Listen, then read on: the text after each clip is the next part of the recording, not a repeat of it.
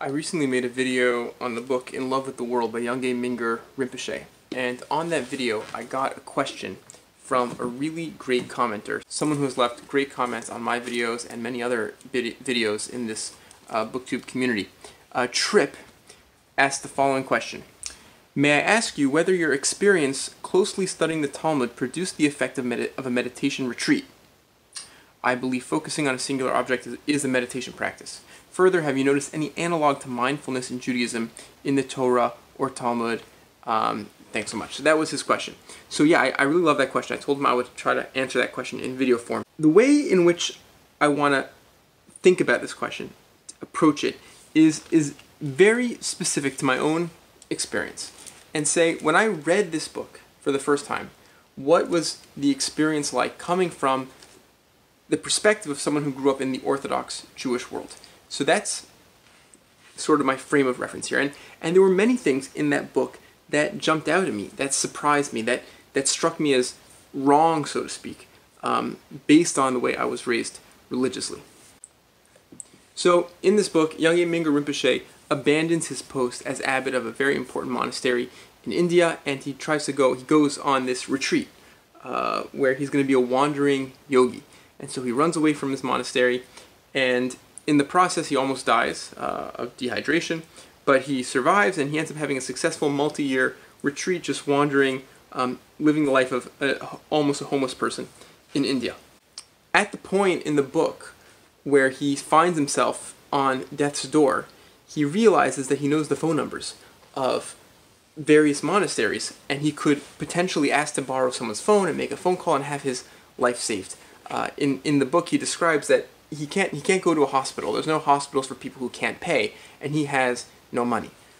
In the book, he decides to just accept his fate, and whatever happens, happens. And from the Jewish perspective, that is totally wrong. That is like totally unacceptable. In the way I was raised within Judaism, there's a deep sense that we don't own our bodies, that our bodies are on loan to us, and we're supposed to take good care of them.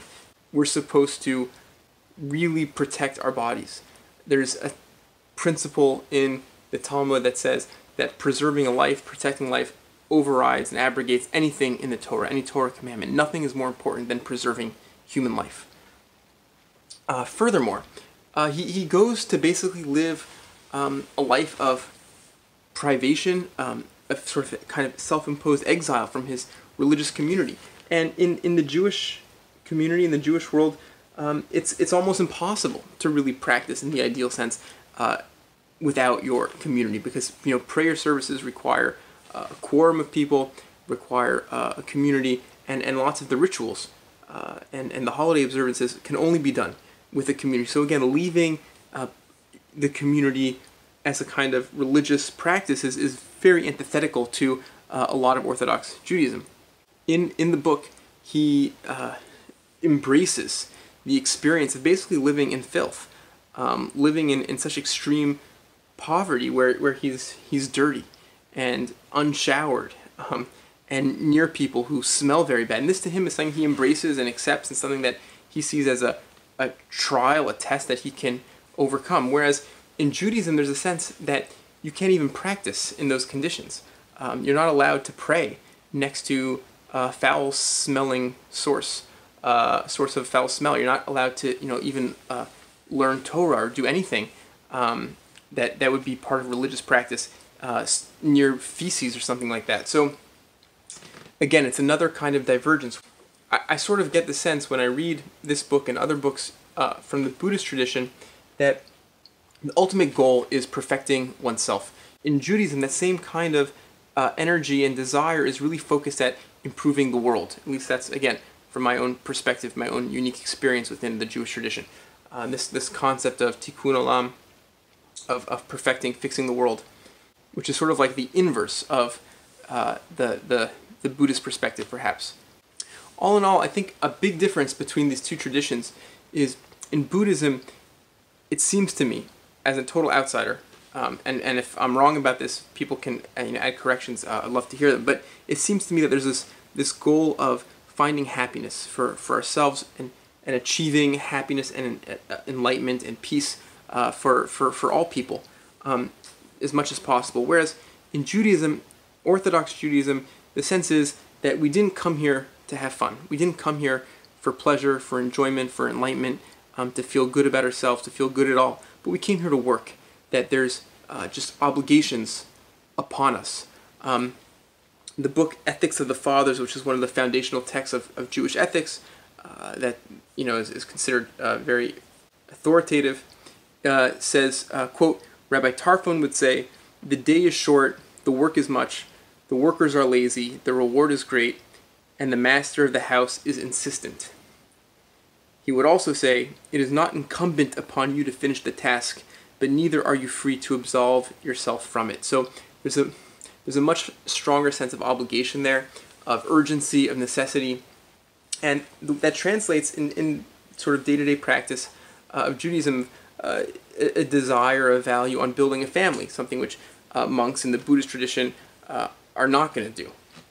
Despite these interesting differences, there are some similarities which I noticed, which I find very interesting. So in Judaism, again, my experience of Judaism, the way I was raised, there's a strong insistence on practice, centrality of practice, the importance of ritual, and specifically Torah study, Talmud study, and there is much less emphasis, a total de-emphasis on belief.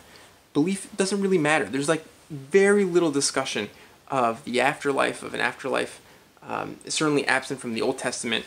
It's mostly absent from other Jewish sources that are considered important. Because questions of what exactly you believe, questions of theology just are much less relevant in the Orthodox Jewish world than how do you behave, how do you act, what is your, again, religious practice. And in this book, In Love with the World, and in other books that I've read, a scene comes up very often. So Yangye Mingyur Rinpoche will encounter a student, and the student will say to him, "Listen, I love meditation, I love the ideas that you're sort of teaching, but I can't accept ideas about karma. I can't accept the metaphysics of recurrence, eternal recurrence, the samsara, the life and death cycle, because I don't believe it, basically." And invariably, from what I've read, certainly in this book and in other books, it seems that the teacher says, "That's fine. That's fine. Just do the practice. Just do the meditation." And maybe the subtext there is that you'll come to believe the other things eventually, but the similarity that I see there to Judaism is really the emphasis is on practice, the idea that the practice is redemptive, whether that be the practice of meditation or, in the case of Judaism, mostly the practice of Torah study, Talmud study, and also the rituals that are observed. Another similarity is I noticed the way Yangye Mingyur Rinpoche has this concept of giving the merit, of like donating the merit.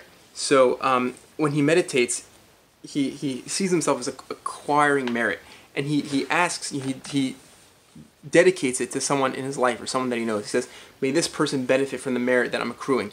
And a similar concept exists in Judaism around Torah study, where you can learn Torah in the name of someone else that you hope gets some sort of metaphysical, cosmic, religious benefit, spiritual benefit from the work that you're doing. And what that speaks to is that in both cases, in both traditions, there's a strong sense that the practice, the act that you're engaging in, the religious act, has a cosmic, metaphysical significance. It's more than just the physical experience. There's something deeper there. And so, how do those two experiences relate? This is getting more directly to the point of Tripp's question. How does meditation relate to the experience of a retreat studying Talmud intensively? And I think the answer is that in some ways they're similar, but in some ways they're like polar opposites. Because meditation is a kind of internal focus, a focus that comes hopefully with a kind of clarity, a kind of peace and internal wisdom, getting in touch with awareness and getting in touch with something fundamental and essential about the nature of being human and the nature of being conscious in this world. And the benefit of that is some kind of sense of fulfillment, of calm, of relief, of some sort of redemption of this otherwise busy, hectic, anxiety-inducing life. Whereas the experience of focusing solely on Talmud study, Torah study, would be to focus all those same energies on something external, onto a kind of intellectual project, which is very much outside of you. It's engaging in a conversation with other people, either in real time or historically, engaging in a conversation that is, dates back thousands of years. And that experience is, again, in many ways the opposite, but also, I think, can achieve potentially, in the best case scenario, a kind of psychological, spiritual redemption, a kind of relief from the anxieties and the troubles and the stresses of day-to-day life, the human experience. To conclude, I want to share with you just one of my favorite Bible verses of all time. The book of Exodus, chapter 22. And this is a set of chapters that are deep in the weeds of like Jewish law, of biblical Jewish law. It's all about reparations. If an ox injures someone, there's laws of, sexual relations who you're not allowed to have sex with. And it goes on and on. And then we get this really interesting interjection. And this is this is probably one of my favorite Bible verses in the entire Bible. Verse 19, I'll just read the English, chapter 22. Whoever sacrifices to a god other than the Lord shall be prescribed. And that is in line with the previous verses. The verse before that, I'm reading backwards now, this is the earlier verse. If her father, if a man seduces a virgin for whom the bride price has not been paid and lies with her, he must make her his wife by payment of a bride price. If her father refuses to give her to him, he must still weigh out silver in accordance with the bride price for virgins. Again, very legalistic, monetary laws, sexual relations. And now we get to my favorite verses here. You shall not wrong a stranger or oppress him, for you were strangers in the land of Egypt. Now, this is a bit of a different kind of law, a moral law, a moral obligation, but it doesn't end there. It continues. You shall not ill-treat any widow or orphan. If you do mistreat them, God says, I will heed their outcry as soon as they cry out to me, and my anger shall blaze forth, and I will put you to the sword, and your own wives shall become widows, and your children orphans. And then it continues with laws about lending money to strangers and don't set interest, and it goes on and back to this legalistic monetary law. But it's such a jarring change in tone. The second we hit upon this sort of moral law, the tone becomes so much more intense. And if you ill-treat any widow or orphan, if you oppress the stranger, I will heed their outcry as soon as they call to me, and my anger shall blaze forth, and I will push you to the sword, and your own wives shall become widows, and your children orphans.